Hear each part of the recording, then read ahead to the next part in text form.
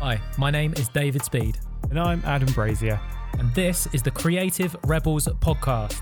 featuring inspirational stories and practical advice from some of the most prolific and successful creators in the world.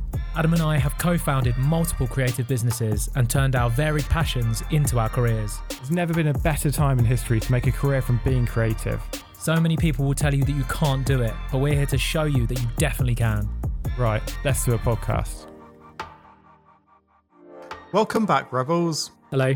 How are you, Mr. Speed? Yeah, all right. I'm feeling reflective. Oh, what have you reflected over? Well, last week we did our intro and I mentioned in it about doing ads on the podcast and how it was something that we wouldn't do, and I wouldn't want to say like enter Rebels at checkout for a discount. And then I was thinking about it afterwards and I was like, why did I just shame that form of earning money? We've got friends who do that on their podcasts, and that's fine. And that's actually a really, really good, like if you are thinking of starting a podcast, a great way to monetize it is through sponsorship. And I just wondered why I felt dirty about it and why I was like, why was I shaming that form of earning money? Because really, like this podcast, we want everyone listening to be able to maximize their revenue streams and to get money from in any way that they can, because in order to keep the roof over their head so that they can then be creative. Yeah, I feel like whenever you start anything, you need some form of income. You need some form of commerce to keep stuff ticking over. Unfortunately, like when we started this podcast, like we had our other businesses. They were bringing in the money, supporting it. It's not like we started with absolutely nothing. If you are in a situation where someone's offering to give you money to help you do the thing you love doing, then take it. Like that's a great, as long as your beliefs are in line with theirs, I feel like that's completely fine. If you're pushing something you don't believe in, like I think a lot of the negativity comes from when you see quote unquote influencers on Instagram promoting health teas or something that actually they don't really believe in or ever use. Yeah. But they're saying, actually, if you purchase this with my code, you'll get a discount for this great product, which they don't actually believe in. And I think that's what needs to be talked about a bit more. Like, do you actually use this? How authentic is this thing that you're selling? Because I know there's a lot of YouTubers that I watch who will sell Squarespace things. And if anyone consumes YouTube content, I feel like it's hard to miss a Squarespace ad these days. Yeah, oh my God. I'm Robin Grasby, the founder of Alt Rock. I'm Brittany Ash from Birch Floral. But yeah, so it's like these people genuinely use these products. Like they've actually used Squarespace websites for the past however many years. They actually use the things that they're promoting. There's a lot of creators as well who will work on it, like their whole incomes will be based on affiliate schemes. So they'll basically talk to their audience about something that they love, something that they use all the time, something that they help will make that audience be better. And by you purchasing through them, that creator then gets a commission from that, which I think is great, because it's like, if you're actually benefiting from the service that they're talking about, why shouldn't they benefit in some way from it, especially if that's then going to allow them to create more content going forward? Yeah, that is actually sort of the perfect circle of it, is like letting people know about a great product, offering them a chance to like sample that product or to get a discount on that product, and then also the creator being rewarded for promoting that product, the listener then getting to use a really great product, and then it's just, yeah, that's kind of a really beautiful cycle. Yeah, I suppose there was just some shame around hawking goods to people, which is so totally against my, because I just knew as soon as we recorded it they didn't sit right with me, and I was just thinking, why did you say that? Because if you're listening right now, like go and get that bag. It's only the same as having a shop that sells products that someone else has made, which is most shops. Basically, you'll make a small percentage on everything that gets sold because obviously you've purchased it and you've got your profit margin in there. So it's only the same as that. I think there's just so much negative connotation around people pushing things that they don't actually believe in a way to make money. But I think if it's done in an authentic way, then you should support those people. Yeah, if it feels icky to you, then it's probably not going to be the right fit. If you can, because it's like sometimes you just need the paycheck, but like if you can wait, if it doesn't feel right for you, if you can wait it out and let those brands that do align with you, then that's where the gold is. Like holding your breath for as long as possible is like so important, because I think if you start taking those smaller deals now, for example, you start working with some smaller sportswear brands and you do a lot of things with them, And then when it actually gets to a stage when you're big enough to work with someone like Nike, they're like, oh, we would work with you, but you've worked with so many of these other smaller brands that maybe we're not interested now. You don't feel exclusive anymore. You're kind of tarnished. Exactly. Especially as a creative. I know a lot of artists that go to work with bigger brands, they'll only ever really be used by one brand. So you need to be careful about, you can't, if you've got a really specific art style, you can't have that then attached to one brand and then the next week attached to another brand and the next week attached to another brand, because it doesn't really work like that. People want to be a bit more unique. If one company has used this visual style for their campaign, the other company is not going to use the same thing for at least a good few years. So it's being really clever about what you do say yes to. So you mentioned shops a minute ago. Do you, Adam, do you use online shopping at all? I think I only use online shopping, especially with the current climate. Oh, so you've purchased from the internet. That's interesting. Did you know that with Klarna, you can pay for your products in cheeky little installments? Oh, I do know that that's a thing, and I massively disagree with it. Yeah, this is not an ad for Klarna, so sorry if you work for Klarna. It was brought to our attention this week that this seemingly like really empowering, fun, young company that allows you to sort of pay for things is actually getting a lot of people in debt and is actually really troublesome. I think especially as a young person, like I remember being at uni and like the bank being like, how would you like a £3,000 overdraft? And I was like, yes, please. And then I was like, okay, well, I've now got a free £3,000. But then actually paying that back over the next like 5 or 6 years was made life really hard. I think with anything, it's good to buy things when you can afford them. Like, don't get credit, don't get stuff that may seem great now, like, oh, you can buy this now and pay it off over the next 6 months with 0%. You don't know what's going to happen in the future.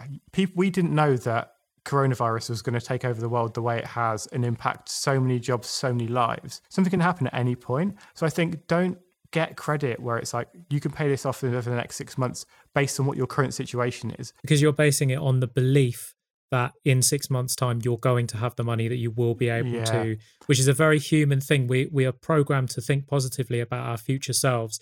And we picture, I think that's how a lot of people get into debt, is they think by this date, I'll be earning more. I will have sold more of my stuff. I will have whatever. And they then believe that future them is going to be able to afford the thing, which is like quite often not the case. Because I know like Bill Gates said that you overestimate what you can do in 1 year and you underestimate what you can do in 10 years. And I think that's a really interesting example when it comes to finances, because people generally think, oh, well, if I've got a year to pay this off, oh, well, this time next year, I'm going to have a big business and everything's going to be amazing and life's going to have progressed so much. But actually a year is a relatively quick period of time, and often things don't go quite the way you think they will. Actually, most times they probably don't, which is why we always kind of say to people like patience is really, really important. With these credit systems, they always seem great because it's like they're basically preying on the fact that you think the future is going to be so much better than it is.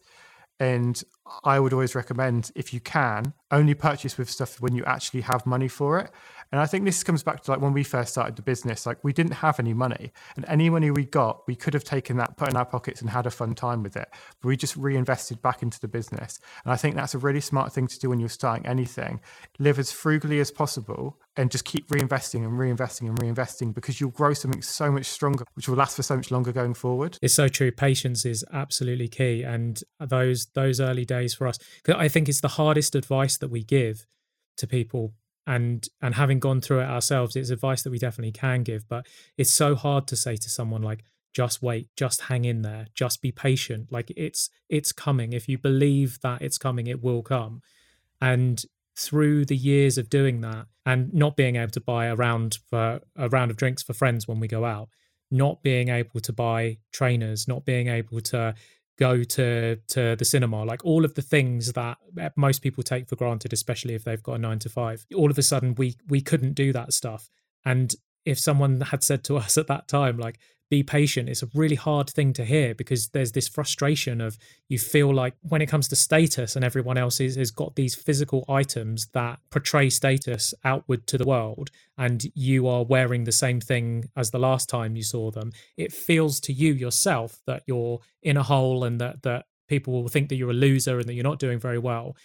But what you're doing is building, and really the people that are like, no one's probably thinking of that about you because they're too worried about themselves. I doubt they're judging you, and I doubt they remember what you were wearing last week. It really comes down to believing in yourself, trying to get rid of that physical attachment to things and that kind of need to keep purchasing, because and that's a long journey that takes people a long time to go down, of realizing that like you are you and you're not made by the stuff that you own. It's nice to have these cool things. I think for me it's the differentiation between pleasure and happiness. And it's like when I buy a new pair of shoes, that gives me pleasure, and it's this temporary thing that I'm like, oh, that's great. And every time I put the shoes on, it's like, oh, I do love this pair, that's really cool.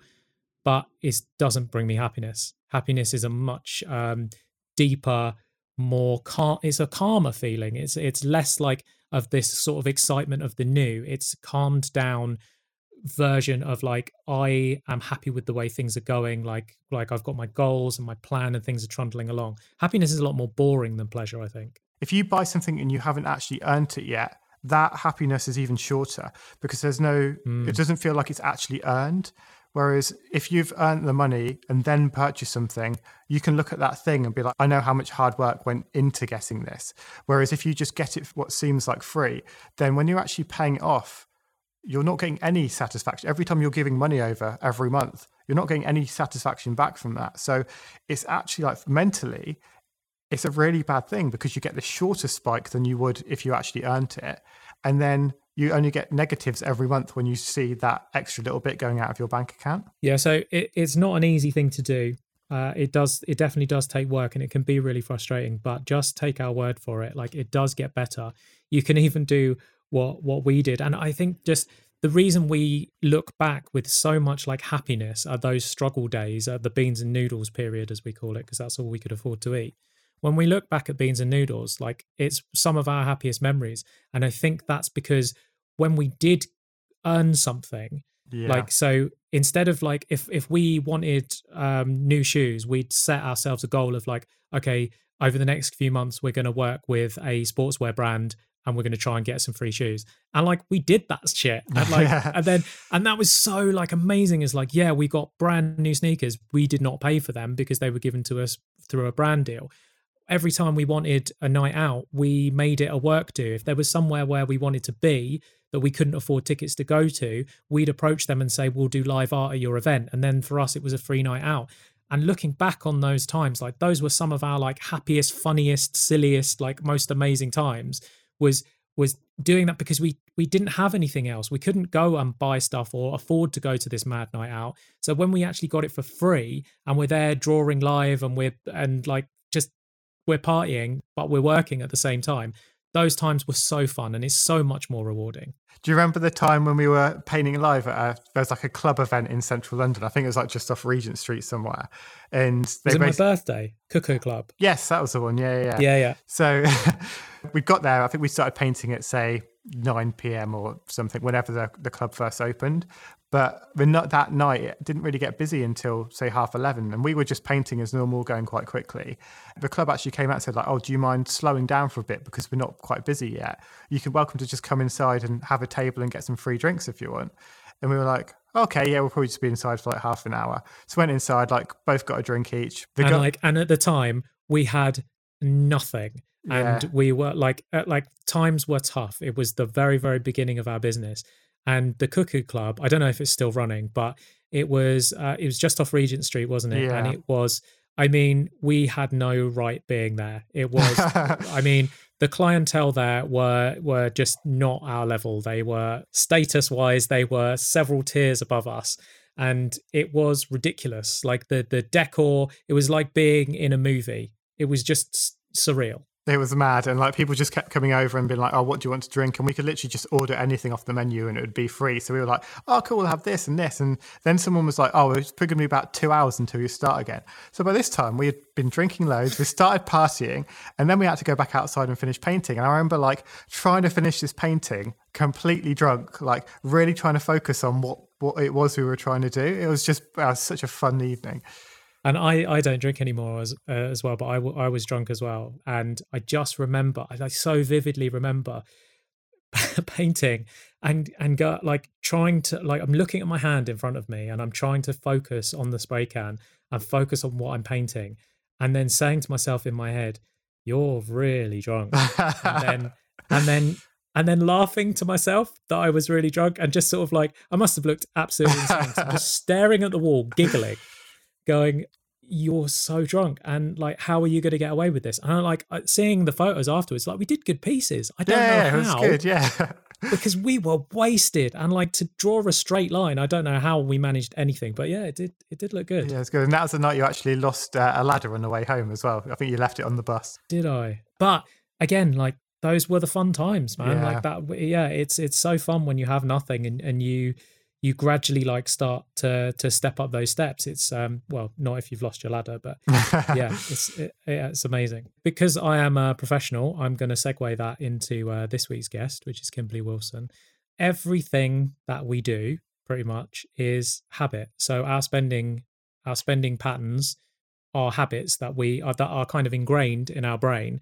And like, really, this episode, it just talks about everything about the brain, how to get out of habits, how to set new kind of habits for yourself, and everything else that goes around with sort of brain health. Talking to Kimberly was so interesting. I just love talking to anyone about neuroscience, the brain, how it works, and everything around just thinking. Yeah, to sit and talk to Kimberly, like, I feel like we could have gone for another 2 hours, because everything she was saying was so interesting, and I was like, we definitely need a part 2 of this. Yeah, our brains were on fire as we were listening. So 2 little disclaimers.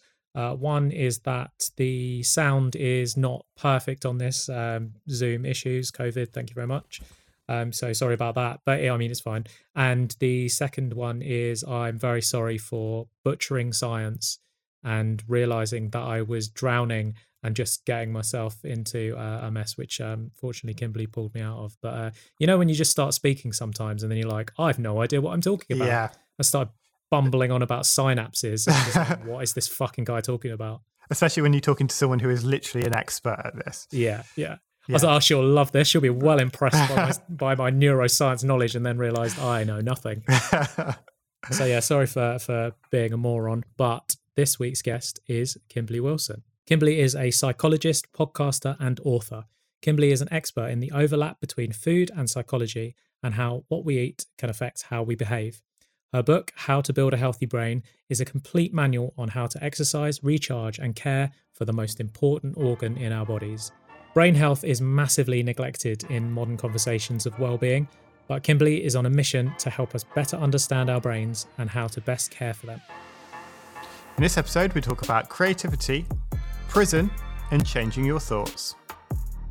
That your brain is an energy efficient organ, and it will try to save energy, and it will save energy by going down the well-trodden path as often as it can.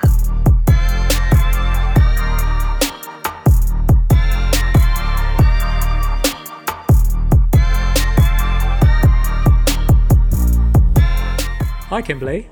Welcome. Hi. Thanks for having me. So we actually had a date in the calendar. It's so crazy. Like, we were supposed to talk to you the day before. Like, no, it was the day after lockdown started, wasn't it? Was our date we had in the calendar. Yeah, I was supposed to come to your studio, and we were going to have a chat and a cup of tea, and it was all going to be cozy and in person. And now we are at a social distance. We're more in the social distance. And then the world flipped upside down. So how has this time been treating you? How has your lockdown been? It's been a bit of a mixed bag. Right at the beginning, it's been such a weird time. So I literally, I was gearing up for quite a busy summer, because obviously I just published a book, and then lockdown happened, and so everything, all the plans were scrapped. But also I was doing a bit of studying at the time, and I had to transition all of my clinic from in-person to online. So my first 6 weeks were a strange mix of adjusting to plans being scrapped, and then also trying to make sure that all of my clients were okay, and adjusting them to a different way of doing our work, but also making sure that they were managing the anxiety of lockdown and coronavirus as well. So I was almost outside of myself for a lot of it. And it was only, I guess, towards the end of April, and maybe end of May even, where I started to kind of think about, okay, what do I need and where am I? So it's been, and how have you found that transition? Has it been okay? Has it kind of gone better than you thought it would? or has there been some like hurdles along the way? Yeah, it's been better than I anticipated. So, very much I was thinking, I think therapy works best in person. I think there's a huge amount to be, and even more than that, I think human relationships are about contact, eye contact, facial expression, being able to have the total experience. And that's why when I do my podcast, I always try to do it in person, even when it's massively inconvenient and I'm schlepping across half the country to try and speak to someone. I think there's something you get which is kind of qualitatively different and better in person. So I was really not looking forward to trying to do therapy, which is deeply intimate, and obviously deeply human, deeply personal, over Zoom or over kind of remotely. But it actually went better than I thought. So and people have adjusted better than I thought. I think for some people, and maybe it's more about the circumstances around it. So for some people, actually what lockdown has done is to give a bit of a cocoon from the rest of the world. So particularly people who perhaps might have been very anxious, whether it's socially anxious or whether they have difficult relationships in the world, maybe with workmates or family. What it's meant is that they can stay at home and they can avoid those relationships. And so for those people, a good chunk of work was able to be done because they were able to just focus on the work and not having to manage these relationships. So that I hadn't anticipated that, and that's been, I guess, a silver lining. And I guess the other practical thing about therapy is that, sometimes you get upset and then you have to leave your therapist's office and get on the tube or get on the bus or stand in the queue or somewhere, and you have to kind of pull yourself back together.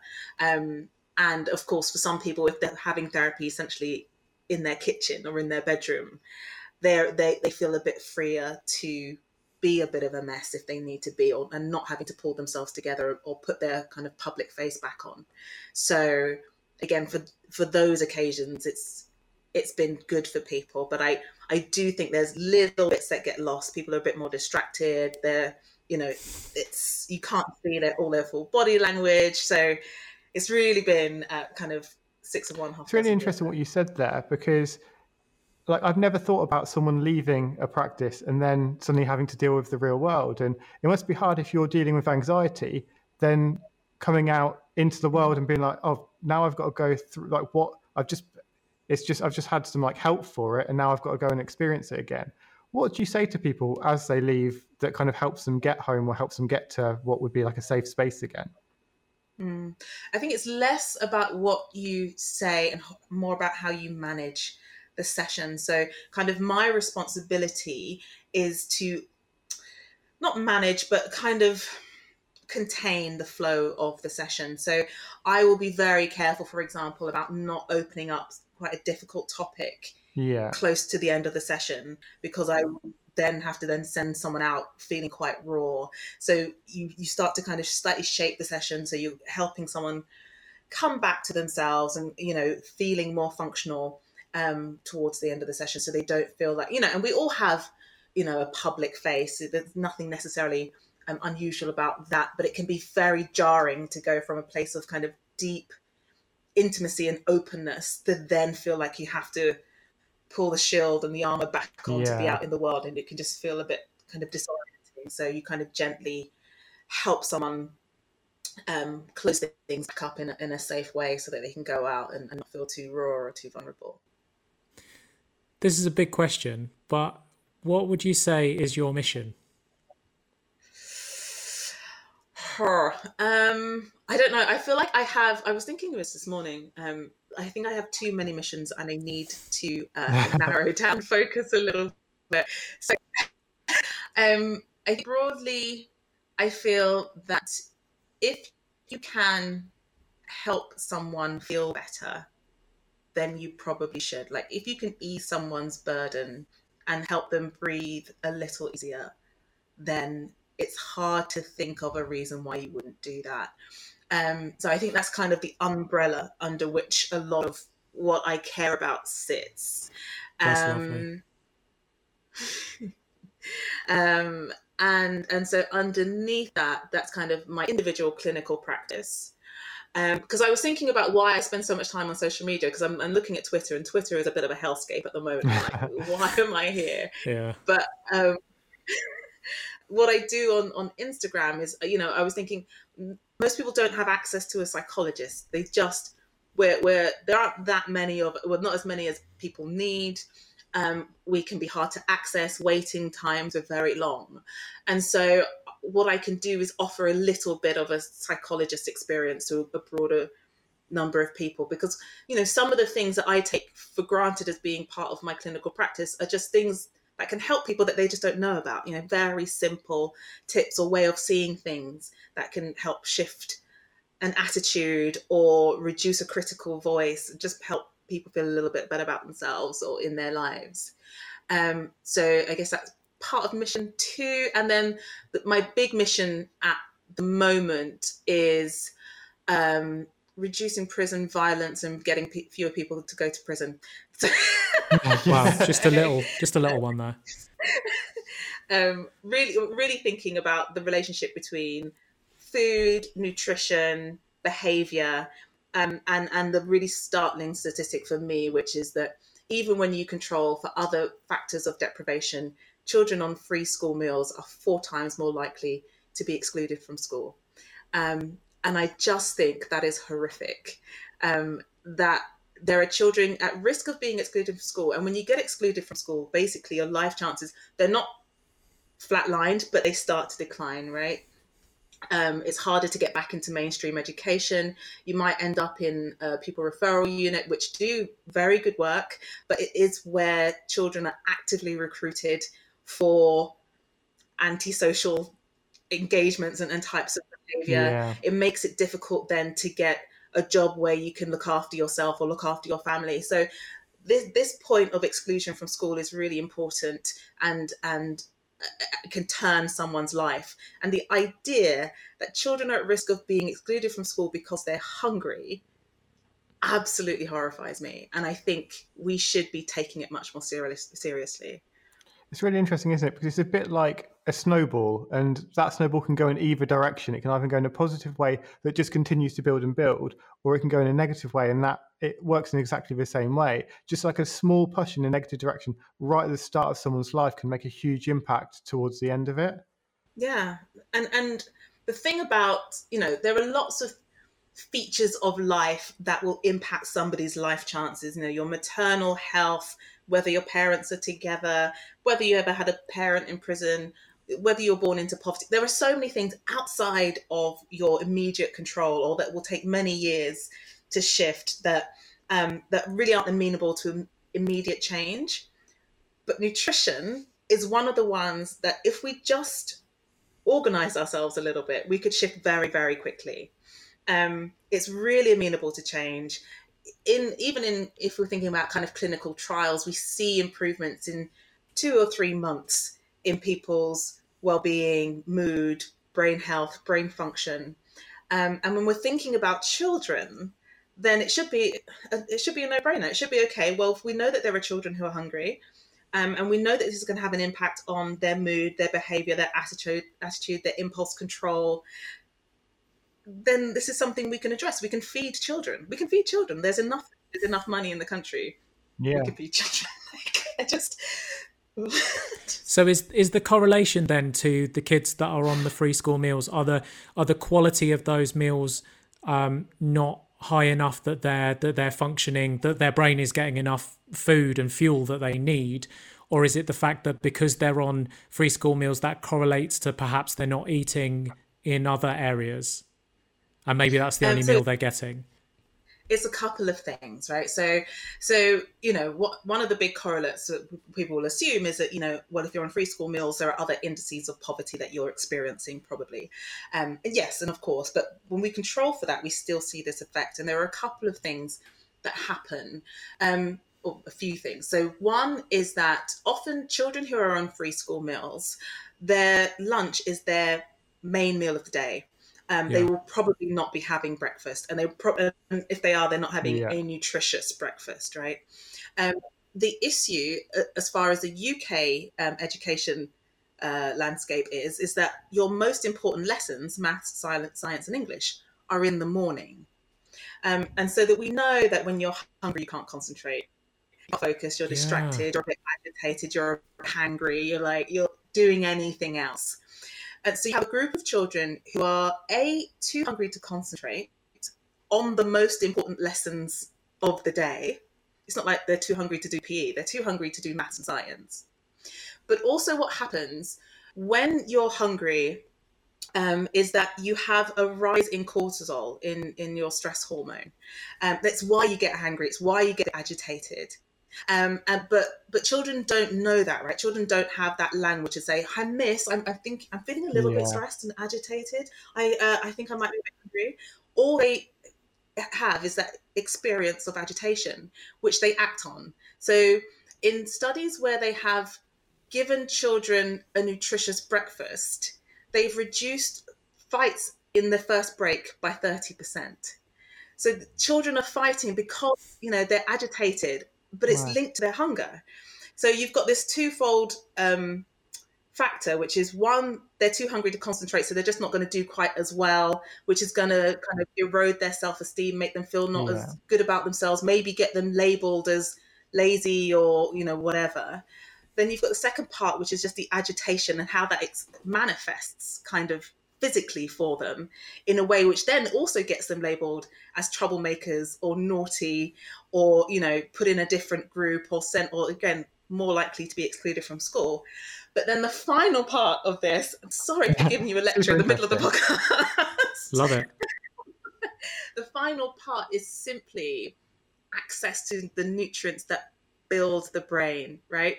So if your brain requires, for example, these essential fatty acids that you can only get through your diet or only properly bioavailable from the diet through oily fish in this instance, then kids on free school meals aren't the kids who are eating salmon for lunch or dinner. They're not the kids who are, sitting down to sardines, on toast or whatever. So that their brains literally aren't getting the nutrients needed for optimal function. So interestingly, would it be better if a free school meal was at breakfast time rather than at lunchtime? There's an argument for that. If you could only give kids one meal, give them a big breakfast. That would never happen though, would it? Because the government would then, because people would then be like, well, but you can't then let them go hungry at lunch, and the government are only going to want to provide one free meal a day, because then it's just going to come down to money. And then it's also so it's the issue of hunger itself, and then it's also nutritional constituents. So it makes, like, this is why I always get so stressed. Like, we've had the best teacher in the world on the podcast before, and one of the things I think that is so frustrating is the old cliche of the children are the future. Is like, but they bloody are. Like, if you want a successful country, then you must invest everything into the youth, into the young people, because they are like, if you're breeding not successful people, then your country is not going to be successful. You would feel like every single resource should go, and yet they are so underfunded. And it seems to me like, because you talk in the book, and it makes me think about when Adam was talking about the momentum rolling down the hill. You talk about the young lady that you worked with in prison, and what a mission it was to just have to basically just turn up every day for her to realize, like, oh, actually, there's someone who cares about me, and while she's consistently pushing you away. And it seems to me that the focus on the young people, if we can catch them when the clear evidence and the markers are there that we've just got to feed these kids, literally just feed them, then that will stop the roll-on effect of having to deal with these people in prisons who are so far down that road, who that momentum is going so fast for them that it's almost impossible to get out of. It's not impossible, but almost impossible. The average prison place is, and this is on my mind at the moment as well, because the MOJ have just announced that they're building 4 new prisons, the Ministry of Justice, to 4 new prisons to house 10,000 more prisoners. in the UK. Now, we already have the highest levels of incarceration in Western Europe. We have recidivism rates, so people leaving prison and coming back, which is in the high 70s. Like, the number of prison places isn't the problem. It's not the problem. And prison, it costs in the region of 50 to 60,000 pounds a year to host a prisoner. And obviously more for higher category prisoners, and actually more for youth offenders, for young offenders. Whereas, so the two numbers that are absolutely mad is that in order to give a child a good breakfast is 30 pence a day. And in another set of studies, which I just came off the back of doing a special podcast series with the Wellcome Trust, which was looking at research that showed that giving prisoners nutritional supplements reduced violence in prison by an average 30%. The cost of those supplements is 10 pence a day. So the idea that we need 10,000 more prison places at a cost of 2.5 billion in order to build these prisons it doesn't make fiscal or social sense at all. And it's more about needing to be tough on crime. It's almost the equivalent of like if you're a hoarder, then you just go and buy a shipping container to put all more stuff in, rather than just say like, what is the problem? Another shed, yeah. Yeah, like why it costs more, and it's a bit of a cliche, but it's true. It costs more to fix a broken adult than to protect a child.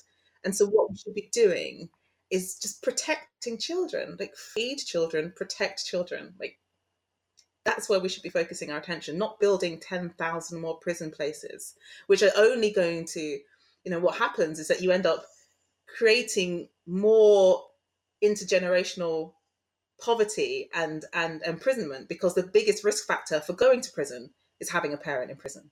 So, the more spaces you have, the more, kids whose parents, it's just a mess. And everybody, the thing is, everybody who works in the prison service, so I was a psychologist in a prison for a number of years when I ran a service, probation officers will tell you this, prison officers will tell you this, that prison places, more prisons isn't the issue.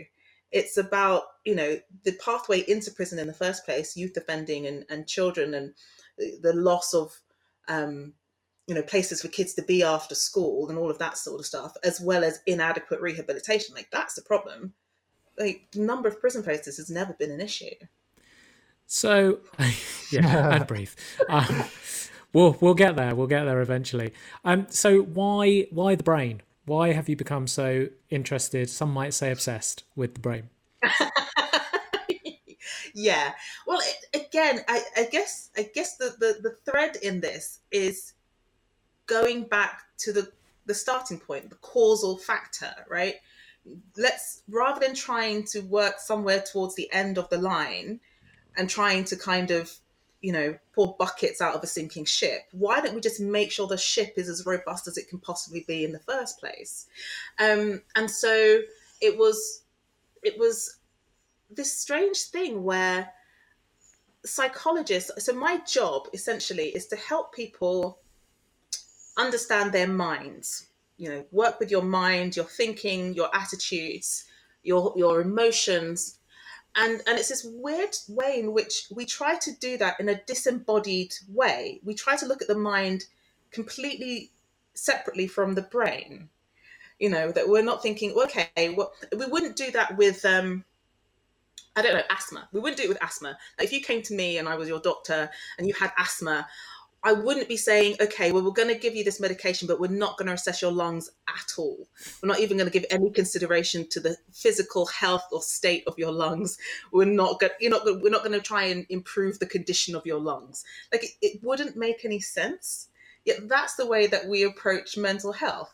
We say, okay, fine, we're going to deal with the symptoms of your brain, but we're not going to deal with the underlying condition and health of your brain at all. It's just a nonsensical position.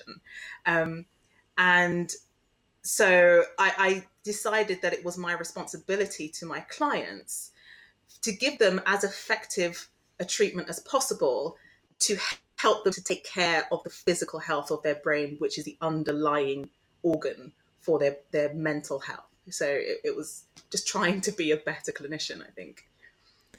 how do you think the stories before we had the actual science, how do you think that has affected, like history has affected the way that we think about the brain now? I think it's been hugely influential and massively detrimental. So the whole issue with mental health is that it's considered separate from physical health, again, which doesn't make sense because your brain is a physical organ in your body. But in the beginning, we looked at mental health as being as possession. Maybe you were possessed by a spirit or a devil or a demon. And then it was, an idea about possession. It was always considered to be ethereal, something outside of you that came in to the body and was expressed as something to do with spirit or soul. And really very, very separate. And again, disembodied from the brain as a physical organ. And then Descartes came along and he said, I think and therefore I am. And what that did was, kind of took that idea and ran with it as if thinking, cognition, the brain, intellect were the only features of a human worth considering.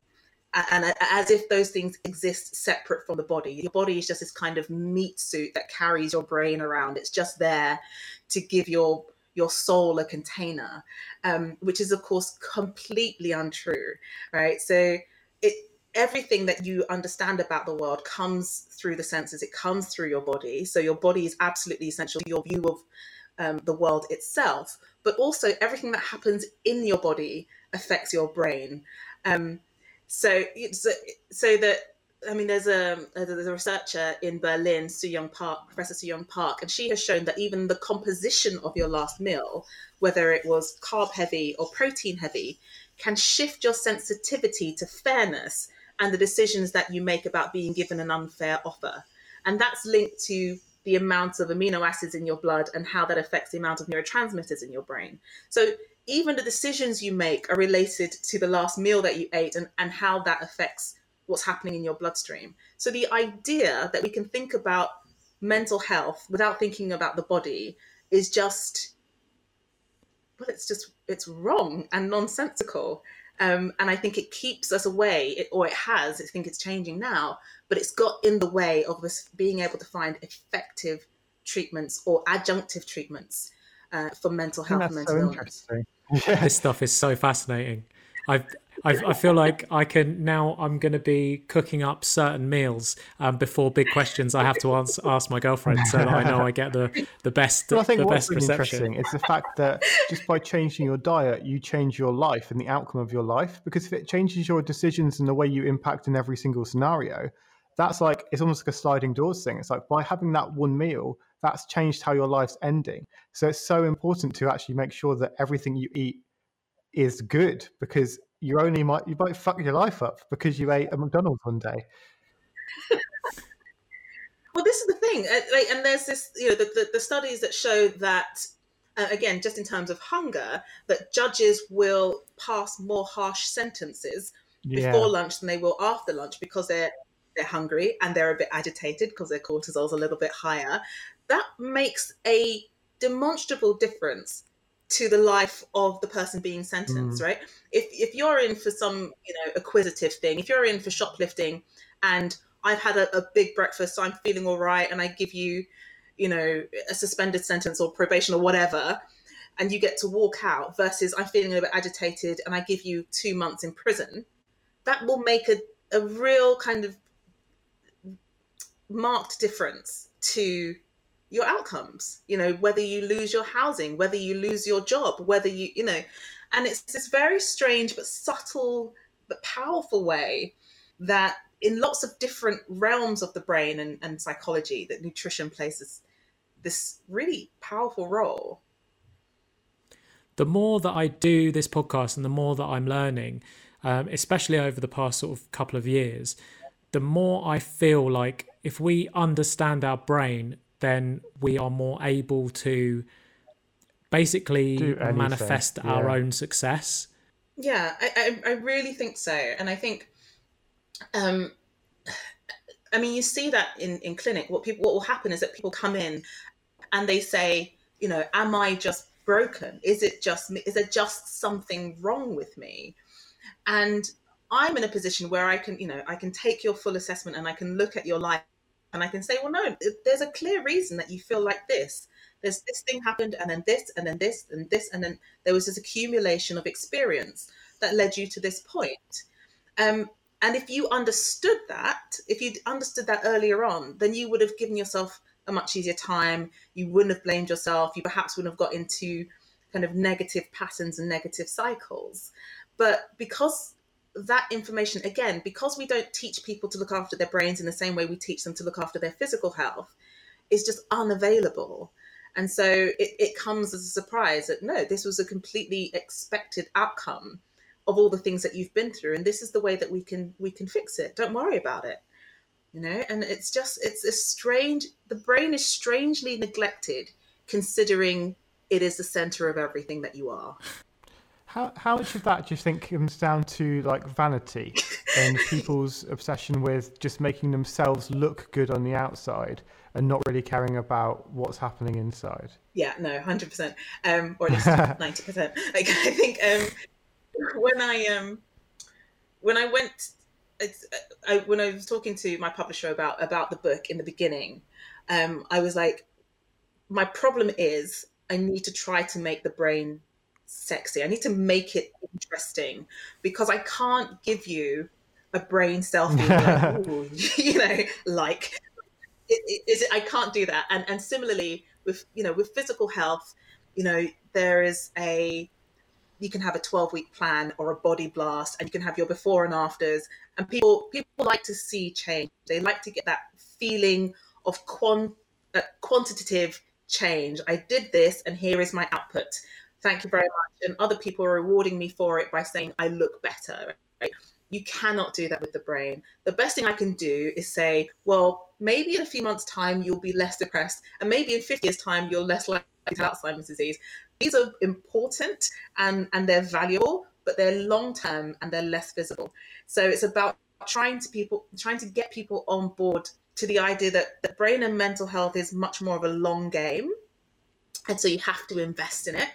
But also that when your brain is healthier, you are capable of so much more.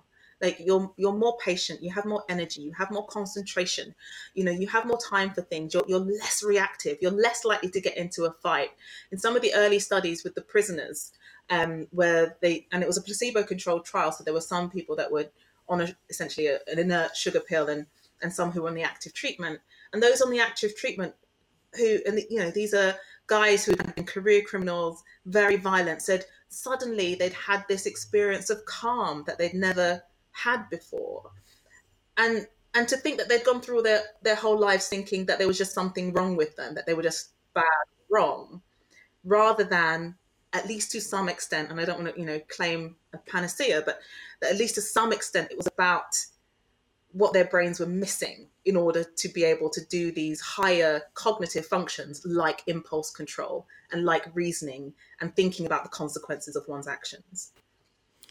Yeah, I kind of catch myself now when you feel that sudden like surge of aggression come forward when you're about to get into a fight or a confrontation, and I'm much better now at kind of I suppose because you do dialectical behavior therapy, right? So that's making you think about things before they start to happen, and I suppose I'm kind of doing that myself, of recognizing, oh, this feeling's coming, rather than just kind of getting swept along with it and lost in it. Mm-hmm. Yeah, and I think, you know, that's partly practice, but it's partly about having a brain that's working properly, right? It's about engagement of the prefrontal cortex, and that the prefrontal cortex is the part of the brain that is the last to develop. But then for impulse control, you need to have kind of a good bidirectional relationship between the limbic system and the prefrontal cortex, you know, the hot emotion system, your fight or flight response, and the cooler, more rational, you know, slow thinking, consequential reasoning that happens in the PFC. you need proper nutrition to do that, but you need those connections to be functioning properly. You need them to be to have been established and used on a regular basis. And so it's that combination of early experience, but also environment, that lays that down. People just need to know about their brains. So you mentioned there the myelination. So obviously we need food to feed the brain to make sure that it's functioning properly. But then the thoughts that we repeatedly have make up the brain, because and I mean, I'll butcher this, but is it that you're getting fatty deposits that are covering the synapse? Is it the synapses, the connections? Basically, the more you think a thought, the stronger it will wire together in your brain. Okay. How about you explain that better than I can? Yeah. You're confusing a few different things. So the myelination. So myelin is the essentially it's like when you have a wire. So when you have a nerve cell, this is the end of the nerve cell, which is connecting and getting the signal from a previous nerve. And you have a long wire, and then you have the same thing on the other end. The wire is called the axon, and the plastic essentially around the wire is called myelin. So in the brain, it's made of a fatty substance called myelin. And this protection is really important, because what it does is to help speed up the rate at which that signal is transmitted. But when it wears down, or if it breaks or is damaged for any reason, what it means is that signal can get stuck. It's almost as if it short circuits, like when you've got a frayed wire and your earphones stop working because there's a little break in there. And that's what happens in things like multiple sclerosis, is that the myelin is damaged and attacked. It's an autoimmune disorder, so the body attacks the myelin, and so that signal can't get through, and that's when you get a loss of function. And depending on what kind of nerve it attacks, it will shift what function is damaged. So if it's like a motor nerve, then you might lose sensation or get pins and needles. If it's an optic nerve, then you have blurred vision or loss of sight. So that's myelination. And one of the things about myelination is that it needs B12. It needs vitamin B12. And so what we see with people with vitamin B12 deficiency is that they have neuropathy, they have nerve pain, they have problems with memory, they have fatigue, they have a kind of cognitive fog. It can look like dementia when actually it's this severe nutrition deficiency. So there's that. But in terms of laying down pathways, what happens when you think something over and over and over again is that essentially your brain recognizes that this is an important circuit. It's like, okay, this is something we thought a lot, it's an important circuit, and it releases compounds that inject more receptors into the cell. So it's like, so if I've got a brand new neuron and it's got one receptor in it, but I keep sending signals to it. So if I keep saying to myself, I'm a bad person, I'm a bad person, I'm a bad person, my brain says, well, we seem to be using this circuit a lot. It must be really important. Let me add in some more receptors into those spaces. And so I can send a shallower signal, but it comes out as a stronger signal because I've got more receptors. And so it strengthens that signal, which is really it's great if you're thinking a positive thing, massively self-defeating if you're thinking a negative thing. So yeah, that's absolutely insane. So literally by changing the things that we think about, we can literally change our entire lives. Yeah, you're changing your brain, and that's one of the reasons that changing habits is so hard, is that actually and I use the analogy of a pathway. Like if you ever run around a park, you know that there's always that jogger's path where all 1,000 joggers before you have been. And you almost automatically follow it because you figure, they must know something. Like I'm gonna go on this path. And so that well-worn path is like the repeated thing that you've said to yourself over and over and over and over and over and over and over again. You've worn it into your brain. It becomes this well-trodden path that you almost automatically go on. You head into the park, it's there, you follow it without even thinking. Now, again, it's fine if that's a positive thought, like I can do it, like fantastic, go with it. But if it's a negative thing or something that doesn't help you, or if it's a fear response, then you end up slipping back into that pathway. And so what we do in therapy essentially is that we're trying to help this original pathway to fade, whilst at the same time helping you to establish a healthier, more balanced pathway. And the thing is that the same mechanisms that laid this one down is what you need for this one, which is repetition and attention and emotion. So what can happen is that when people start to make a change or want to change, they've got this new pathway that's starting to begin, but this one's still pretty strong. So it's so easy to fall back into that one. And I think nothing's changing. It's all wrong. It's all, there's no point, when actually you just need a bit more repetition, a bit more attention, a bit more focus, and to allow this one to fade. And then you've got a new pathway laid down, but it takes time. And so I always want people to know that relapse is not a sign of failure or not trying hard enough or not wanting it enough. It's simply a sign that your brain is an energy efficient organ, and it will try to save energy, and it will save energy by going down the well-trodden path as often as it can. Is that why it's so easy to slip back into old habits, even if you've conquered them for quite some time?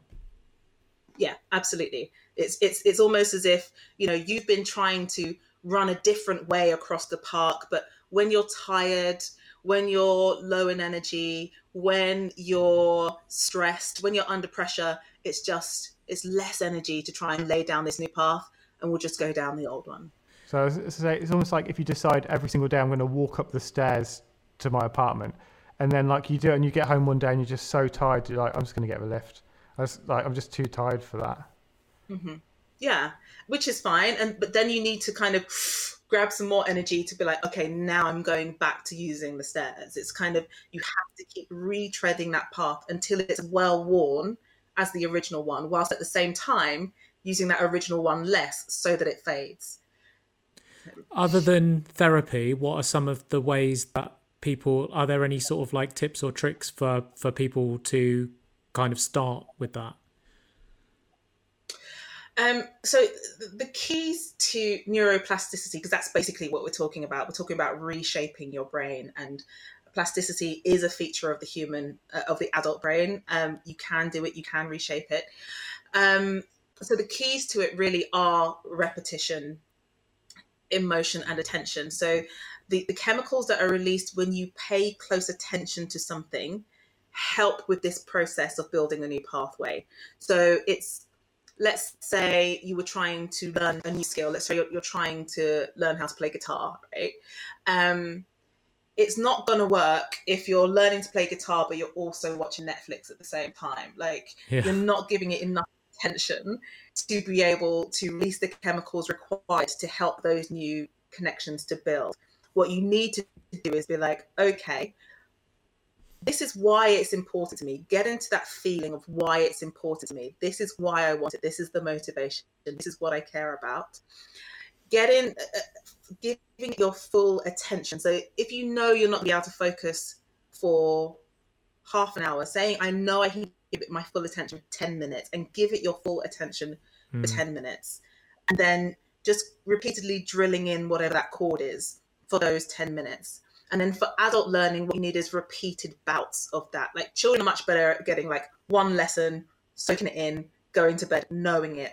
Our brains, adult brains, are a little slower. So you need repeated bouts of those exposures with those conditions in order to have that new change take shape.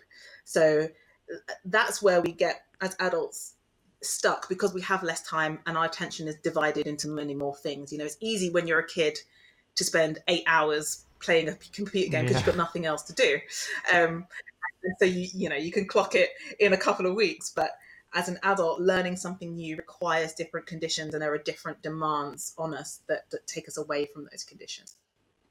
It's so funny you mentioned that, actually, because Adam and I they've just re-released a Nintendo 64 game that me and Adam both used to play when we were kids. And it's so funny going back and playing it. I guess we're going back to those old pathways that are there. And there's this wonderful sense of like nostalgia and like reliving this thing that we did so long ago. It's a very weird feeling.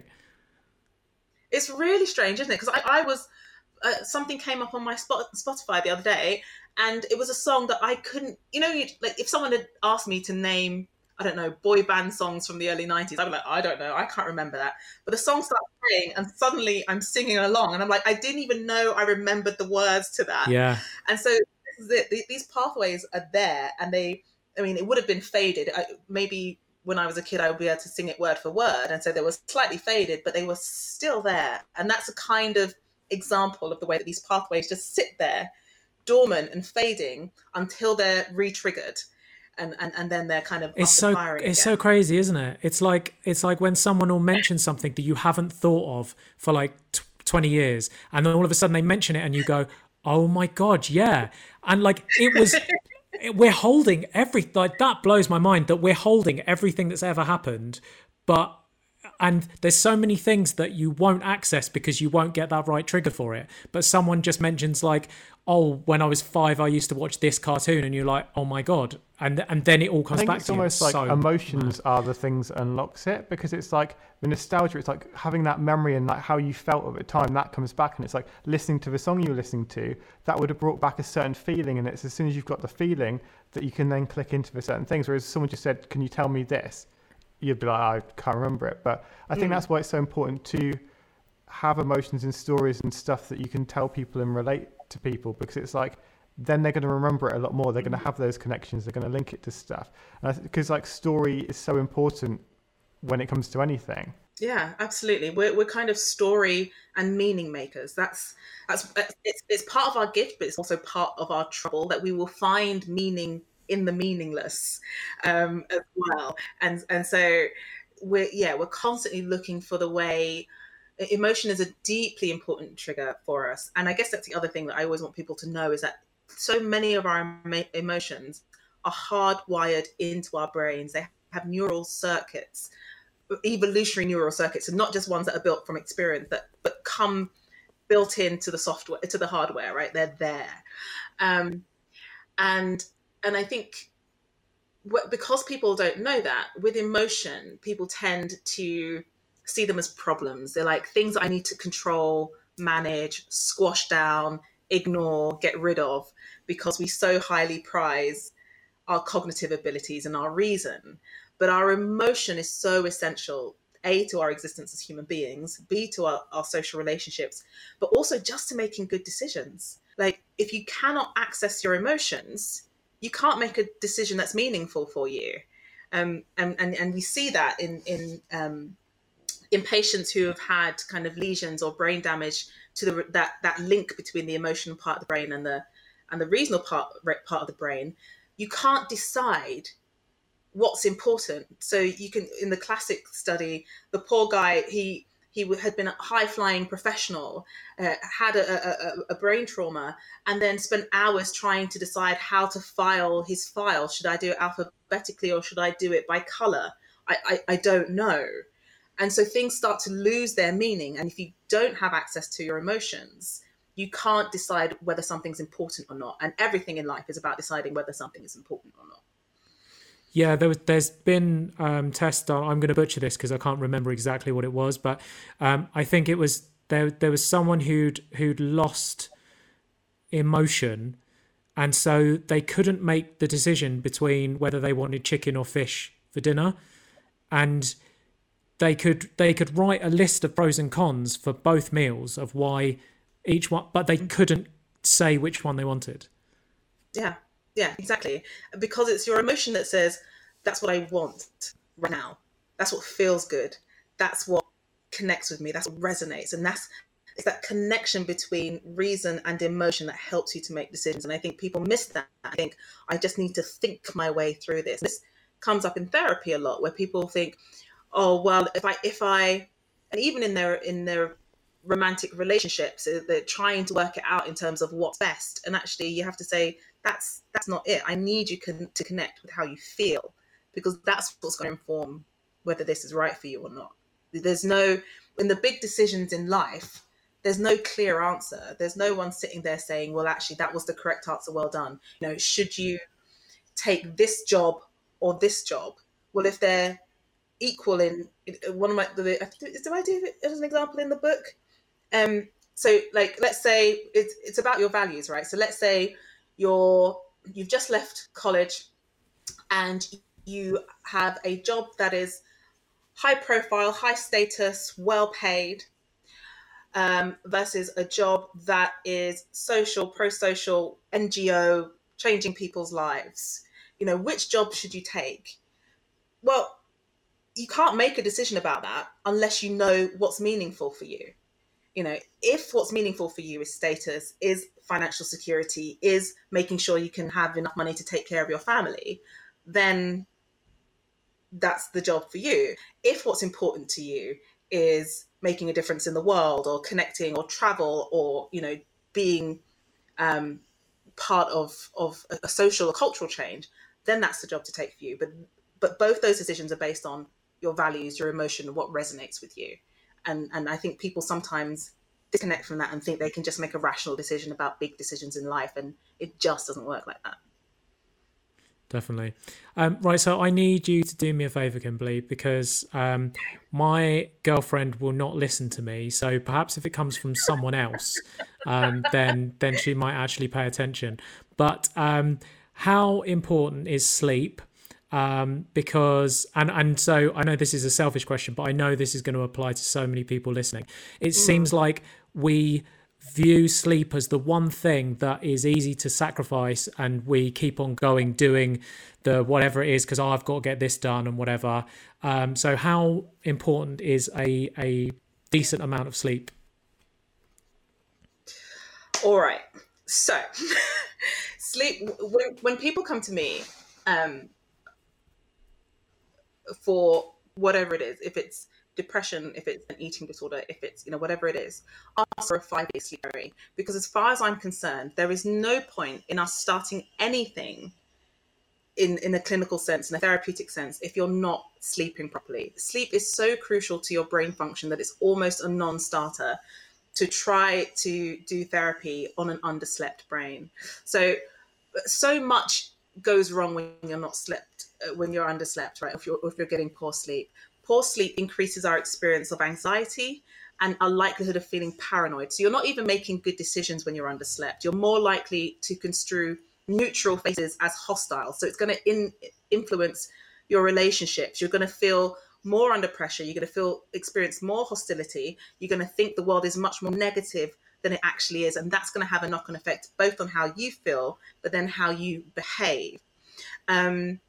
You're much more emotionally reactive.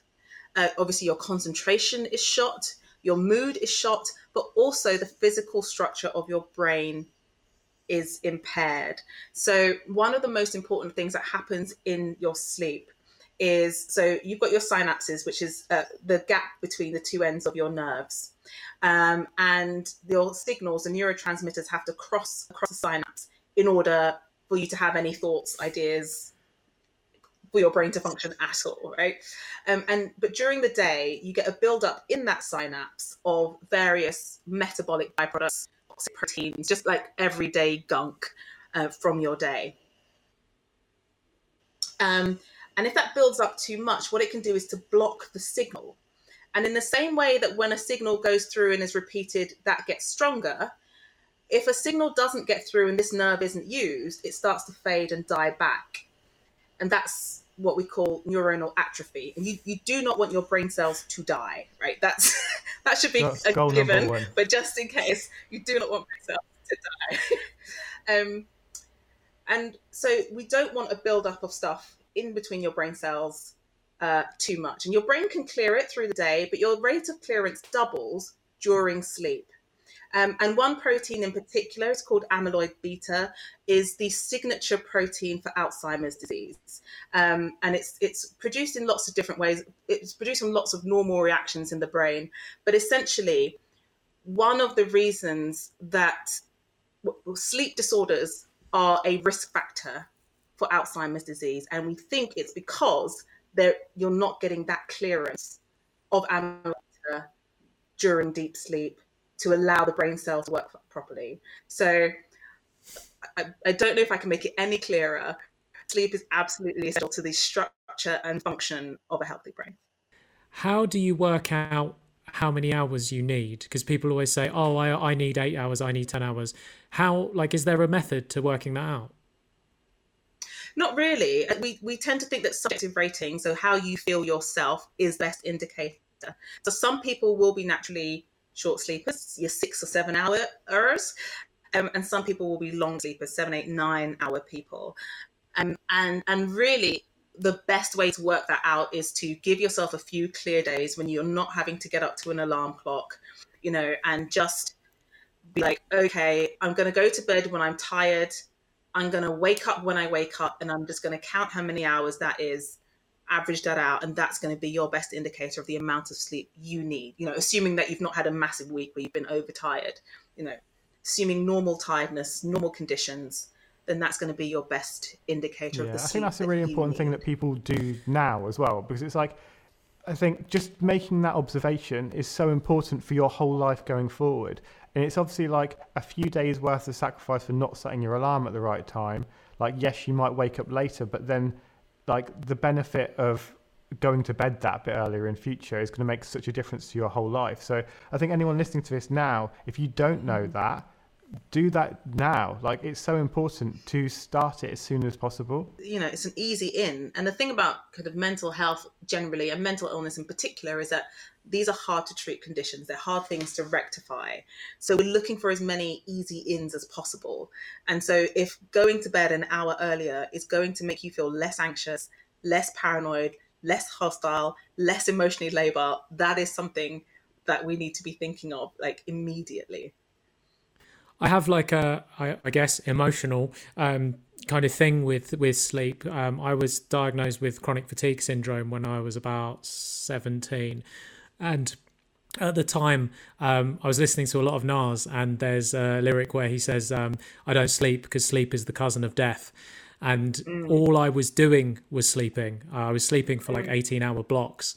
And during that time, like listening to that lyric, and just like I felt dead. I felt so, and the way that I gradually like healed over the years was by getting into more of a routine, and so now like I go to bed at 10 and it's religious. Like, I'd never break it, and I'm always in bed at that time, unless me and Ada are speaking somewhere, and then that's the only time when it will be later. But I'm sort of really sort of regimented with it. But I do still have the kind of urge to sleep during the day, and I get that quite a lot. Is that, I mean, I'm just using you for my own personal gains now, but like, I think, yeah, it's something I've been wondering about for a while. Like, is it bad can you oversleep? Is it like, should I resist that feeling when I'm like, I could really just go and have a nap for an hour now, or should I like take the nap and feel refreshed afterwards? So that really depends. So yes, it's possible to oversleep. That usually happens when someone just resists the urge to get up, right? So like, think, oh, I've got nothing to do, I might as well stay in bed, and then you oversleep. Then your circadian rhythms are a bit skew-iff, and that has knock-on effects. The literature on daytime sleepiness is mixed. So if it's because you've not had sufficient sleep in the evening, overnight, then we'd be saying, have more sleep overnight. If it's not, if we think about daytime sleepiness, we're thinking about other things, like you're making sure that there are any other problems that are causing your daytime sleepiness. But frankly, I don't see anything wrong with an hour's nap in the afternoon. There's always a natural dip anyway in alertness somewhere around 3 or 4 o'clock for most people. Some areas of the literature argue that that's when historically we would have had an afternoon nap. Obviously, across kind of Central Europe, we've got the siesta, which is just a way of dealing with the heat of the day, as long as it's not interfering with the quality of your overnight sleep. So I wouldn't want you to be napping at 3 if then you couldn't get to bed till 1 when your normal bedtime is 10. Then because that would be a problem, because actually it's, like I said, that overnight deep sleep is when your brain gets that lovely clearance of amyloid beta and other things. But if it's not impairing your overnight sleep, and if it's just like a one-off nap, a little half-hour nap, then no, I don't think there's a problem with that. assuming there's no other issue underlying.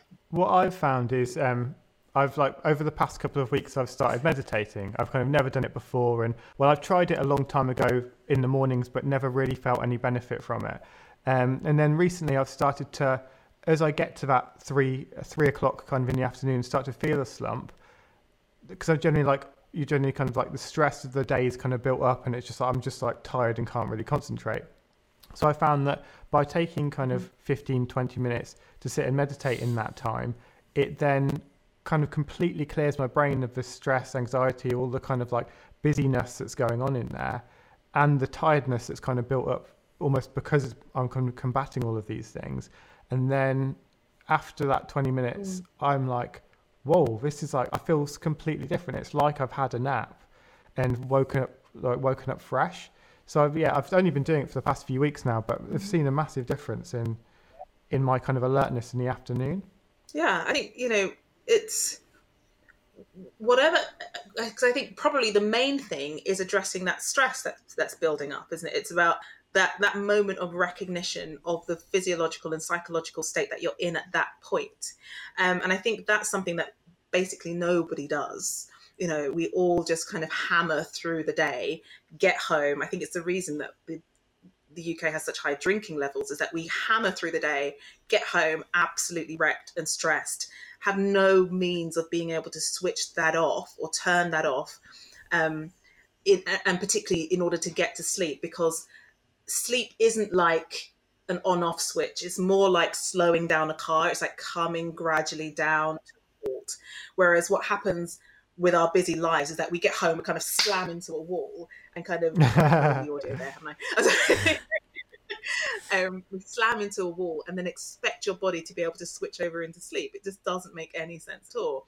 And I think that's why people have a drink, because it's a sedative.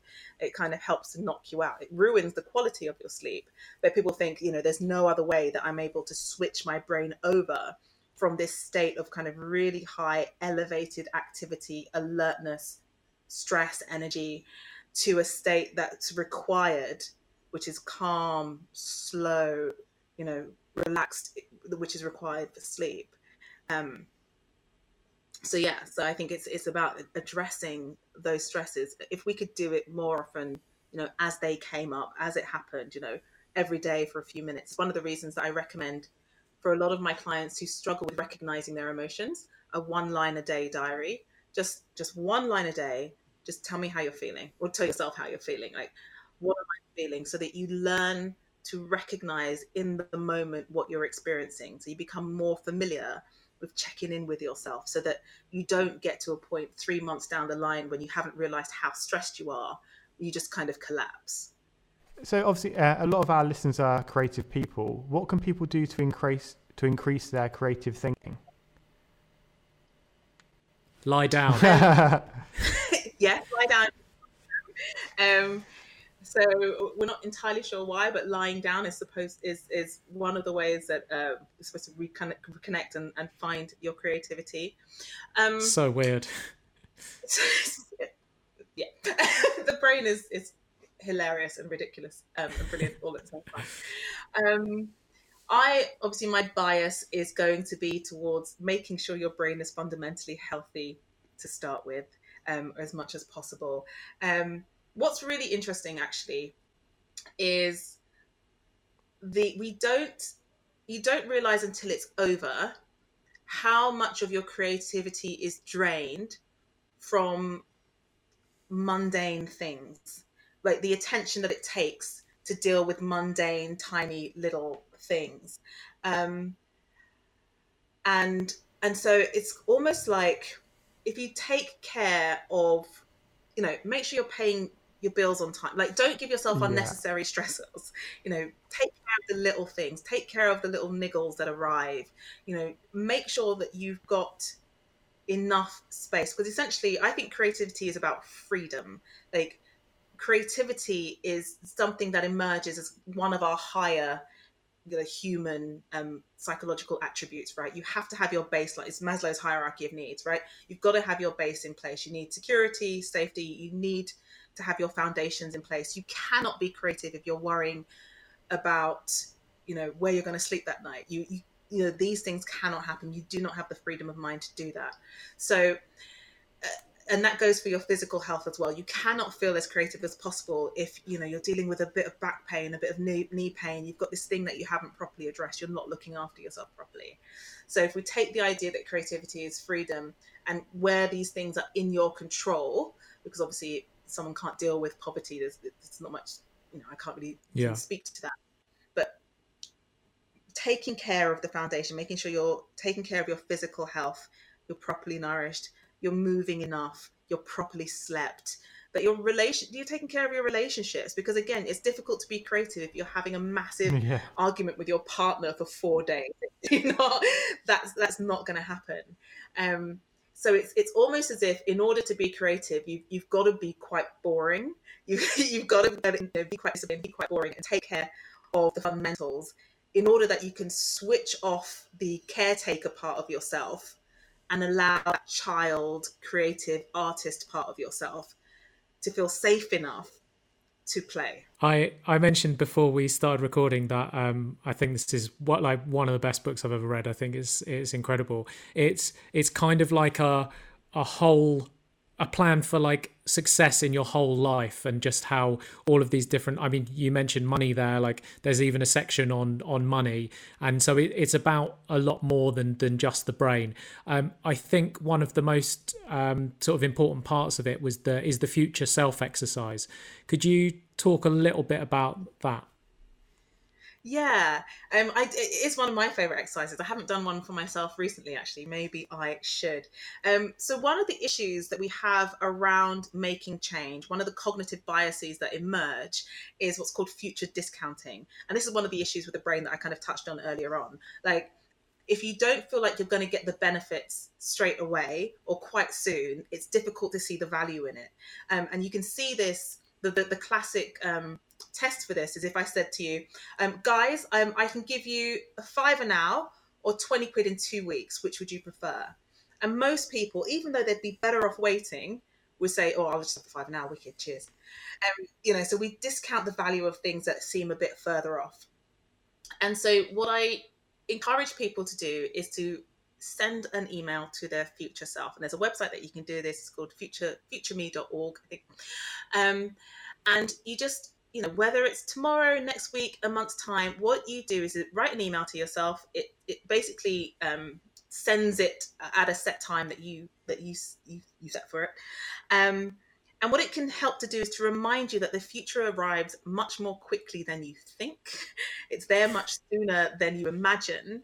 And that the behaviors of your previous self have a direct impact on your future self. And you can set it to do a range of things. Like sometimes if you're in a difficult patch, like if you're in the middle of a breakup, you can send a message to your future self and you can be like, look, right now you feel awful, but I reckon by the time you get this, you'll be feeling better. And actually it can be useful, helpful. You'll be like, oh, actually I do feel much better. It's a useful reminder that difficulties are temporary and things change and you can move forward. But you can also use it to help shift things. Like, look, you said you were going to stop smoking by this time. I just need to check in to see whether you have. And then future you goes, oh, well, I have or I haven't. And it can be quite a useful reminder. It's like giving yourself a little pep talk. I was thinking the other day, actually, because I was listening to something and they were talking about how failures, a lot of people say that failures are a good thing because you learn from them. But what people don't really talk about is the wins that they have all the time. And I thought what would be a really great thing to do would be to have some kind of journaled system where every time something good happens in your life, you write that down. And I actually ordered a book, hopefully arrive, like a journal, that every time I do something good and I'm like, that was good, that was a win, add that into there. And I thought it'd be really nice to just have something that you could go back and see every little good thing that happened, rather than kind of reminiscing on the failures and trying to learn from them, learn from the things that went well. And even just like having a book that you could then give to someone else that would just be, these are all the things I did and these are how they went well, rather than the negative side of it. Because I think, people don't think about that enough. Yeah. No, I think that's absolutely brilliant. And I think it kind of does two things, which is that it counters our automatic human response, which is to focus on the negative. And you know that, like, if you ever send out a tweet or a message or something, and you've got 100 people saying, wow, that was amazing, guys, fantastic. And then you've got one person saying, well, that was a waste of time. Your entire brain is focused on this one dude who has said a critical thing. So we have this... And it's always a dude. So we have this automatic negative attentional bias to the bad things that happen. And I do exactly the kind of thing that you suggest, Adam, with clients. So if I've had someone who has had, a very long history, or very built-in paths of negative thinking, critical thinking, it can be very difficult for them to even recognize when things are changing or when things are better or whether they've done something well. And they'll sit there, for example, and they'll come in and they'll say, this, and this. And I'll say, well, that's quite different from what you did in the same situation last month, wasn't it? And they'll be like, oh yeah, I didn't even notice. And so what I will do with those people is to either, in the back of, I always recommend journaling for my clients, but keep a list of wins, so that you can remind yourself, so you can go back and have a physical, in your face, undeniable list of the things that went well. Or sometimes I do this less.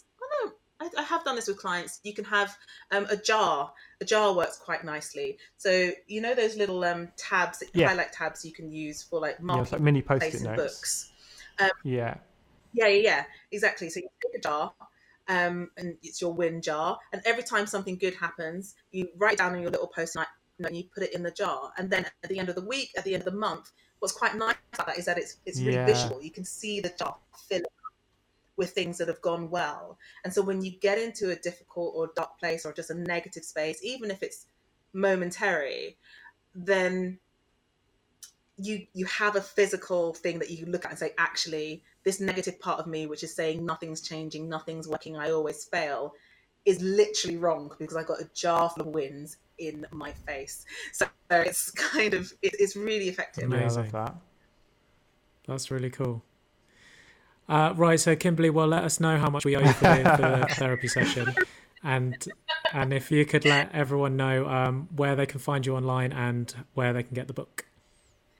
Sure. So probably two places where I put most of my stuff. So my website, kimberlywilson.co, and it's Kimberly with an L-E-Y, and that's got links to my online book club, to podcast and other bits and pieces on there. And then the place that I am most active kind of day to day is Instagram, where I am Food and Psych, so FWDANDPSYCH, and that's where I just chat nonsense and post pictures of the latest thing that I'm doing. So as well as hopefully give helpful psychological advice and tips. And then I do a Sunday live on Instagram every Sunday where we go through a little bit of psychological chat and Q&A. So hopefully that's useful for people as well. Yeah, Instagram's a big kind of platform for you, isn't it? Yeah, and kind of randomly so, because I literally started out just posting pictures of my lunch, as we all do.